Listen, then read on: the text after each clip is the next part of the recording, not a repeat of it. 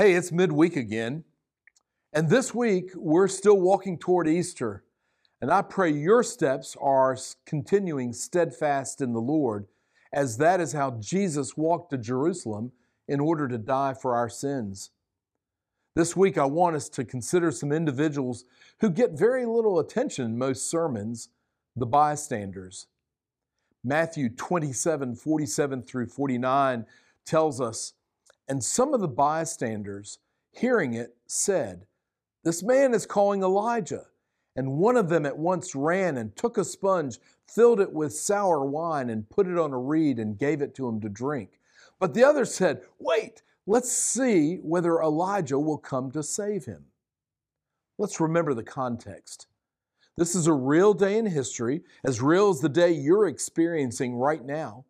Historic fact, a real event, a certain date, a spot in what was then a trash dump execution site just outside Jerusalem's walls, and now is the site of the Church of the Holy Sepulchre. But the context is also not tied to that certain moment.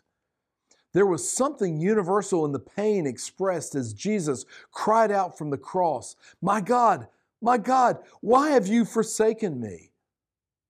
The pain was real, and every person there could relate. Just as every person who reads the Bible now can sense the enormity of Jesus' pain, the sense that this man hanging on the cross has been totally abandoned. Jesus' cry was heard by those gathered nearby. There are always those who gather at such moments, slowing traffic as they strain to see the wreck. Some of these bystanders watching yet another execution misunderstood what Jesus cried out. They somehow heard Jesus crying out for Elijah. Elijah, as Dr. Dale Bruner notes in his commentary on Matthew, was considered something like a Jewish St. Christopher, one who would ride in like the 7th Cavalry to save the day. These bystanders wanted to see if Elijah would come. They were skeptical of Jesus and could not believe that the mighty prophet, once transported to heaven on a flaming chariot, would deign to rescue this upstart rebel rabbi. But there was one in the crowd who was touched by Jesus' cry in a different way. He did not hear Eli, Eli, lama sabachthani and think, "Oh, he's crying out for Elijah." This one bystander heard the cry of pain, and it touched him as anyone's pain should touch our hearts.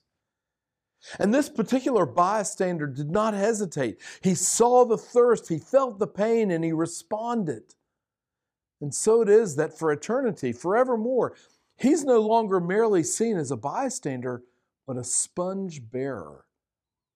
It's a huge step for anyone to take. Look around, there are billions of bystanders in the world. It's harder to spot the sponge bearers. They're far too scarce. I love Dr. Bruner's insight into this passage.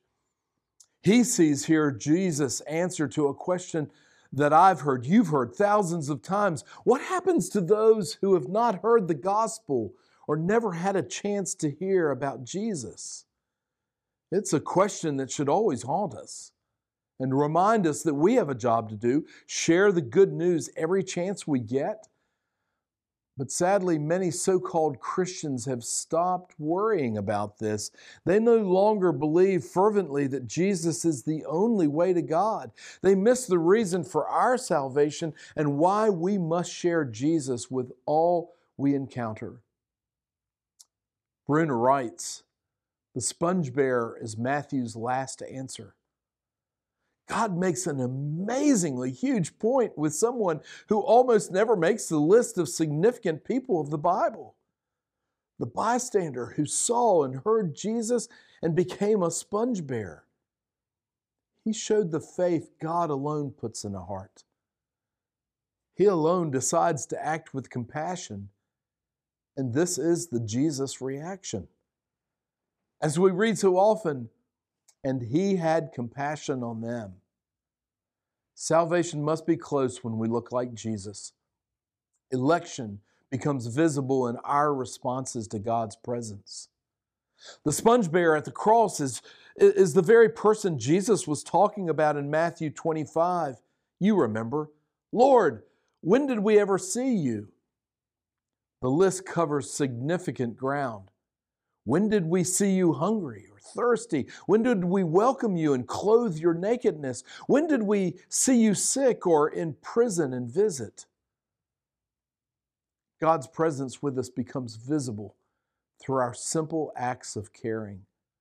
When we grab a sponge of common wine and offer it to a dying person, when we respond with kindness to the hate of this world.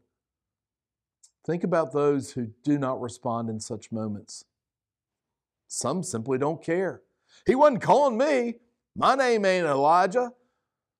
Others don't act because they know someone else will do it for them.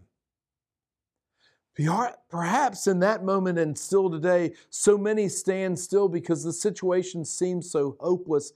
They want to help, but there's so little they could do if they did act. The sponge bearer did what he could do. And that's all we're ever called to do. God gives us situations that he doesn't give to anyone else. And we're simply to serve as best we can in that moment. We can't save the world. We're not called to. We can't fix Washington. Who can? But we can care for those God brings in front of us. And in so doing, we are caring for Jesus, as certainly as the man who offered his wine. Want to make the best witness for Jesus? Feed, quench, welcome, clothe, and visit as often as you can. People will know you're a Christian by your love. God loves you. So do I. Take care, and I'll see you next week as we continue along the way to Easter.